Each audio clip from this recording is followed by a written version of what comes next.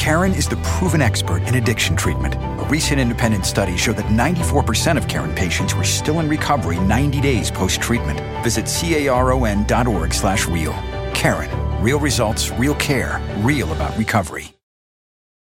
Hey everybody, and welcome to the latest episode of the Fantasy Football Addicts podcast. As always, my name is Mung.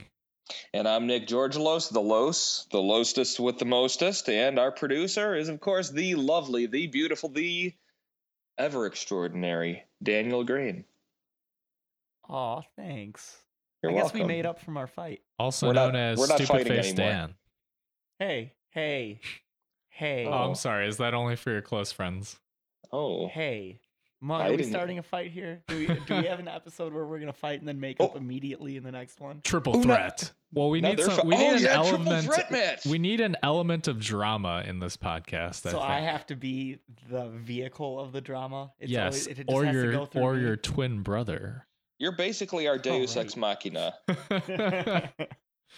All right, today on our Quick Snaps podcast. Today on our Quick Snap segment, we are going to break down the last... See, mine was better.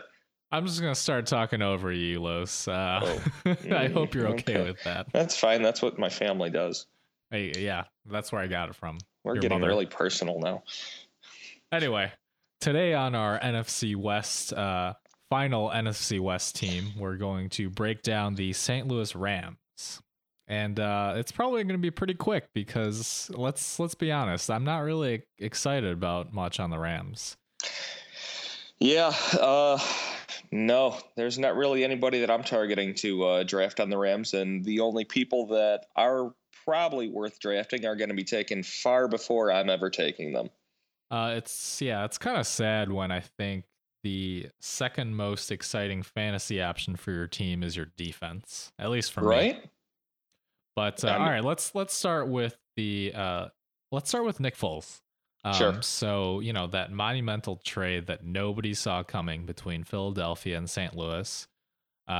So Sam Bradford is now in Philly, and Foles is going to be the starting quarterback for the Rams. What are your thoughts? Really big trade, really big deal in the NFL world, but in the fantasy world, so Sam Bradford has been looked at as a good quarterback, somebody that you'd like on your team, somebody that if on a good fantasy team, you would have drafted. Well, now Nick Foles has fallen into the exact same spot Sam Bradford has. He's going to be fine for them, but I mean, he doesn't have the opportunity to put up big fantasy weeks and numbers. Yeah, I think that Foles is, he's a good quarterback for the Rams in that, he's rarely hurt. I think that he is a good enough game manager that with their stout defense, he should be fine. But fantasy-wise, I'm not really excited. I don't see his ceiling as very high, and I think that he's going to be a QB2, a low-end one at that. Yeah, this is 1,000% all due to opportunity. If that trade didn't happen, we'd be saying these same things about Sam Bradford that we're saying about Foles now, except we'd also be talking about his injury potential, and we'd be talking about Nick Foles right now the way that we're talking about Mark Sanchez and Sam Bradford. Yeah, basically, it's all about opportunity. Yep. All right, so let's move on. Nobody really wants anything to do with Foles. Our condolences to Dan, who drafted him relatively early in our Dynasty League startup last year. It was not relatively early. It was like the 8th round. Yeah, I needed a quarterback. Yeah, I said relatively. I didn't mean you drafted him in the 2nd round. And he was good for like 2 games. It's not wrong.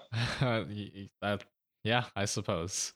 So let's talk about one of the reasons I'm not really high on Foles, and that's because of Todd Gurley. So I think that the Rams drafted Gurley because they want to run some more. Yeah, and why would you not? You get Todd Gurley, the top offensive, the top running back, coming out of college. Take him, put him on your team where you've got a bunch of running back options you've gone for these past few years with a different guy leading the pack. I think finally Gurley is going to be the guy that's going to solidify this running game in St. Louis. That said, he's not going to get the opportunities that you're going to want him to get in the first few weeks, maybe first half season, maybe even first 3/4 of a season.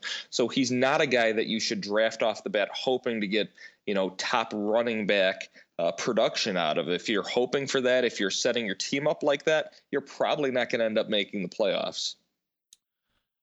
I don't know about that. I agree that he's definitely going to start off slow if he's even, good to go at the start of the season. But I think that once he gets going, Todd Gurley is going to be a force to be reckoned with.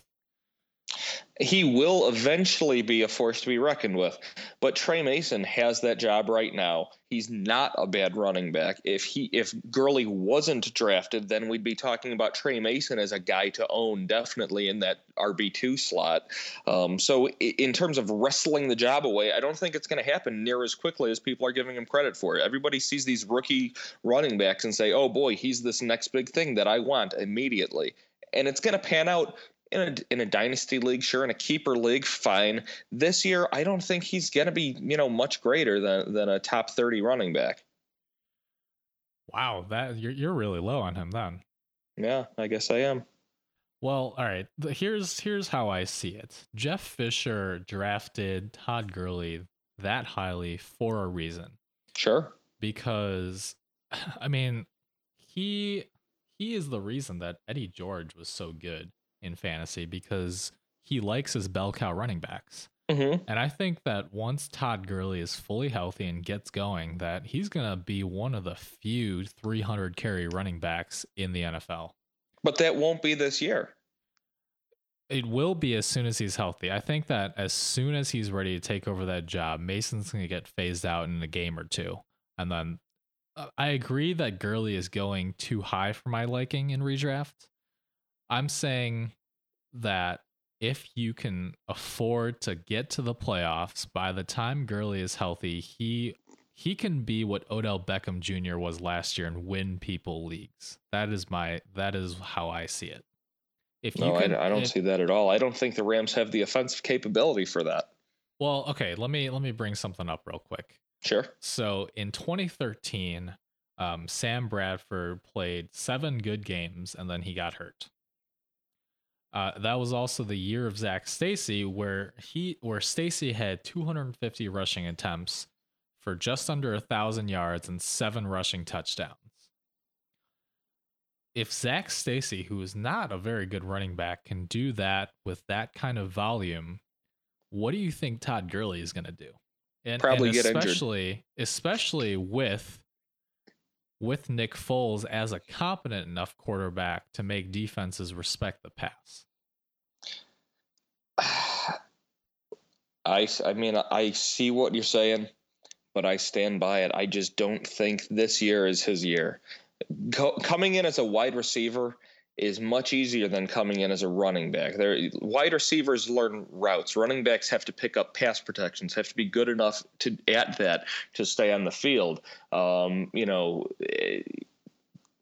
don't want to go into all this, but you know what I'm saying. I mean, just from the tape that I've seen from Gurley, though, if he can stay healthy, I think that pass protection isn't that big of an issue. I think he's one of the best pass protectors, of this class. The reason that he was so good at Georgia wasn't just for his running. He's able to do it all. He can run, receive out of the backfield, and I think that he's a fine pass protector already. Yeah, but NFL pass protection is much different than the college game. You've got advanced blitzing schemes, and he's not exactly playing in a division, let alone league, where the defenses aren't going to be getting all over his quarterback. Sure, I think that it'll definitely be trial by fire, but I think that he'll be just fine. I mean, especially now that you mentioned defenses for the NFC West, yeah, they're really tough defenses, but I would argue that, San Francisco is no longer an elite defense. Yeah, sure. But then the other two. I think that the Cardinals' defensive line is going to definitely be an issue. They're really good at stopping the run. But I think that, again, the Seahawks have a great, great defense, but I think that their secondary is better than, their run defense. I mean, Dallas is an outlier, but look at what they did. The game script for beating Seattle is to be able to run the ball. And I think that especially with investing 4 of their picks right after taking Gurley, an offensive lineman. St. Louis is basically setting him up for success, assuming that these picks can, start to gel and actually, be good at run blocking. Like I said, I'm not going to own him in any leagues. There will be somebody more excited about him than me in every league I'm in. So 4th round is way too high for you. Yes. Where would you take Gurley? Gosh, what week are we expecting him back? Okay, for the sake of this argument, let's say that Gurley gets eased in week 6 and becomes the starter week 7. And is there bye gone by that time or no? You know what? Let me look that up real quick. Okay. So their bye week is week 6. So let's say that he misses the first 5 games and he's back week 7. Okay, so he's back in week 7. And when do fantasy playoffs start? Week 13? 14 through 16, or 14 through 16 or 17, I think is the general. Right, but most people never include week 17. Right. So 14 through 16. So week 13 7, to week 8, 9, 10, 11, 8, 12, 9, 10, 13. 11, 12, 13. That's 7 weeks. So you're getting 7 weeks of production from him at best? Yes. Well, that's okay. Again, we're talking assuming he's not ready to start the season, which he actually could be. Okay. I think it's going to probably take him 3 to 4 games to be fully understanding and gelling in this offense. And even at that point, I don't think he sees. I think at best case scenario, until like fantasy playoff starts, he's probably going to be seeing half of the balls on the field. Trey Mason is too good. See, I think here's where you and I are kind of on different pages here, because I think that, his very first game, whatever week that may come, he's going to get like 12 carries for 40 yards, no touchdowns, and everyone's going to be disappointed. And I think that the very next week, he's going to go off for like 20 carries, like 120 yards, and like 2 touchdowns. Yeah, I just don't see it. We can look back at this day and we can see who was right about these rookie running backs. But I think more often than not, I am. Well, regardless, just looking at the Rams schedule right now, they do get the Bears in week 10, so I would play Todd Gurley. I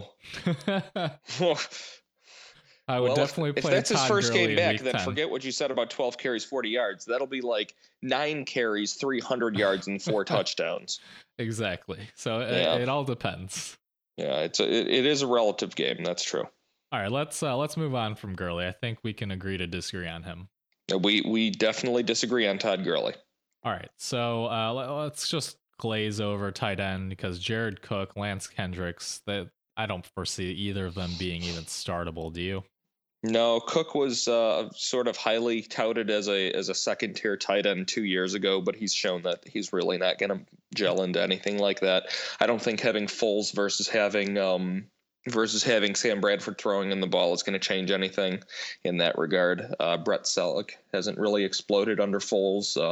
Zach Ertz never really exploded under Foles, so I don't expect Jared Cook to explode under Foles. No, it's not even that. I think I've probably only watched maybe 3 Rams games total in my life, and I think that anytime were they against the Bears every time? I think there have been 2 times that I've seen Jared Cook drop a wide open touchdown in the end zone, and I just he's if that's what he is, then that's what he's gonna be. I don't see that changing anytime soon.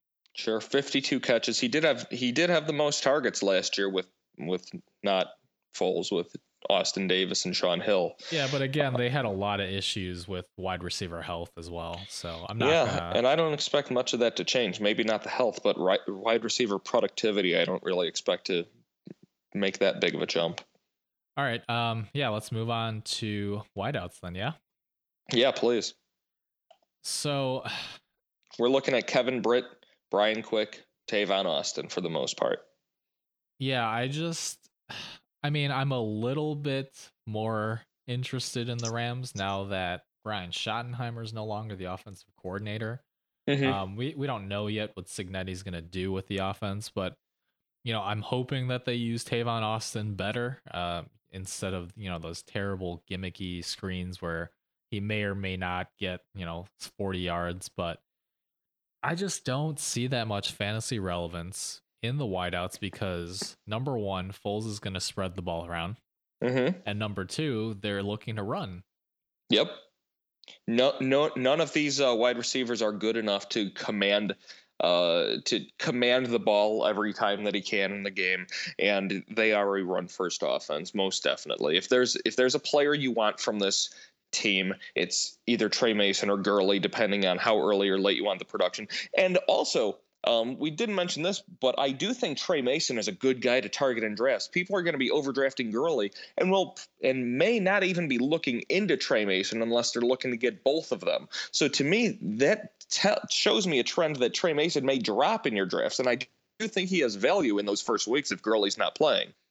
Absolutely. I think I mentioned this a few episodes back as well, but I think that if you're gonna be okay taking Le'Veon Bell in the first round, right, instead of reaching for DeAngelo Williams, I'd rather grab Mason because you're gonna get more production. Okay, so just real quick, for the wide receivers, I don't want anything to do with Stedman Bailey, Tavon Austin, or Kenny Britt. I think that if there's one guy that I would be interested in, I would maybe consider Brian Quick as my maybe wide receiver 4. Yeah, I agree. Brian Quick had a couple big games last year. Four is probably the right place. I mean, which is sad for a team in the NFL that their quote unquote top fantasy, wideout is being looked at as a wide receiver 4, but that's just not their ball game. Yeah, and just really quick on Brian Quick, he had a shoulder issue last year, so if anything, his lower body and his explosiveness should still be there, so it shouldn't be a concerning injury by any means. I think so you would agree that if you had to pick one wideout to own, it'd be Quick? If I had to, it would definitely be Quick. Do you think we already finished with running backs, but what do you think about Benny Cunningham's future? He was the running back that really showed, catching the ball out of the backfield and things of that nature. He's very fast, obviously. What do you think about him going forward? I see Cunningham the same way that I see Bobby Rainey in Tampa Bay. I think he's that X factor where if there were some injury, he could be relevant again. But again, as I mentioned just a few minutes ago, I really do think that Jeff Fisher wants his bell cow running back, and I think Todd Gurley is going to see the vast majority of snaps once he gets, acquainted with the offense. No, I completely agree. If this was just a foot race, then Benny Cunningham is a certified G and a bona fide stud. He's got the speed, and you cannot teach that. But all right, I won't argue with that. But that is not the game we're playing. And Benny Cunningham, except in like the deepest of leagues, I don't really think he doesn't have. For me, he does not even have flex 2 value in a PPR league to me. Yeah, I agree. Just also one last real quick thing. Malcolm Brown did get a little bit of hype. Rookie running back, and he's shown good power and speed, but I think there's just so many running backs there. If he had gone somewhere else, I would be a little bit more intrigued, but I just don't see any reason to roster him right now. Is he even going to make the team? I mean, I don't see a reason that they're going to cut Cunningham or Trey Mason. Right. Outside of the deepest of leagues, I would not be interested in Brown despite his intriguing talent. Right. Okay. We're all in agreement. Again, I think St. Louis Rams defense, top 5 to 8 defense. I would draft them for fantasy. Absolutely. Just don't reach too high on your defenses, people. Like we've said ad nauseum now. Yeah, there's always going to be some defense, whether it's Jacksonville or Minnesota or wherever, that's going to, end up being a top 10 defense off the waiver wire. Who knows? The Bears might come back and reclaim it. Whoa, let's not get too crazy here. I said who knows. All right, so I think that is going to do it for the St. Louis Rams. Thanks for joining us. Ram Bam, thank you, ma'am. And that is also it for the NFC West in these short blurbs of quick snaps from your Fantasy Football Addicts podcast. Very nice. Thank you. I think that may be the best one. Well, you and Dan seem to have a lot of fun with that, so I want to give it a shot. Give it a shot. It's not fun at all. I think it's pretty fun. Well, I'm just trying to put you down, You're just being a silly Sally. That was not nice. Don't use such strong language. We might have young listeners. Oh, my stars and garters. That's going to make me cry myself to sleep tonight. That's how I sleep every night, so I don't really see that as a problem. All right, this isn't an outlet for you to preach about your sad life. Do you need to talk to us about something? Is something hurting you? So this has been an excellent episode of the Fantasy Football Addicts podcast. We have reviewed the St. Louis Rams, and on the next episode, we will be looking at even more of your NFL football franchises. Yep, and on the next episodes of Quick Snaps, we are going to get into the NFC South. So I hope you guys will all join us for that. In the meantime, as always, you can tweet us questions. We are happy to answer them. You can reach me at FFA_MENG. And I'm at FFA_LOS. Los. And you can follow our producer, the super producer, the man with the plan, Dan Green, at FFA_Dan, while he tickles the keys. And thank you for listening to this episode. Like us on the Facebook, follow us on the Twitter. All right, guys. Peace out. Thank you very much, addicts. The first person to survive Alzheimer's disease is out there. They're going to hold on to everything the disease steals away. And the Alzheimer's Association is going to make it happen by funding research, advancing public policy, and spurring scientific breakthroughs, and by providing local support to those living with the disease and their caregivers, or easing the burden until we accomplish our goal. But we won't get there without you. Visit alz.org to join the fight.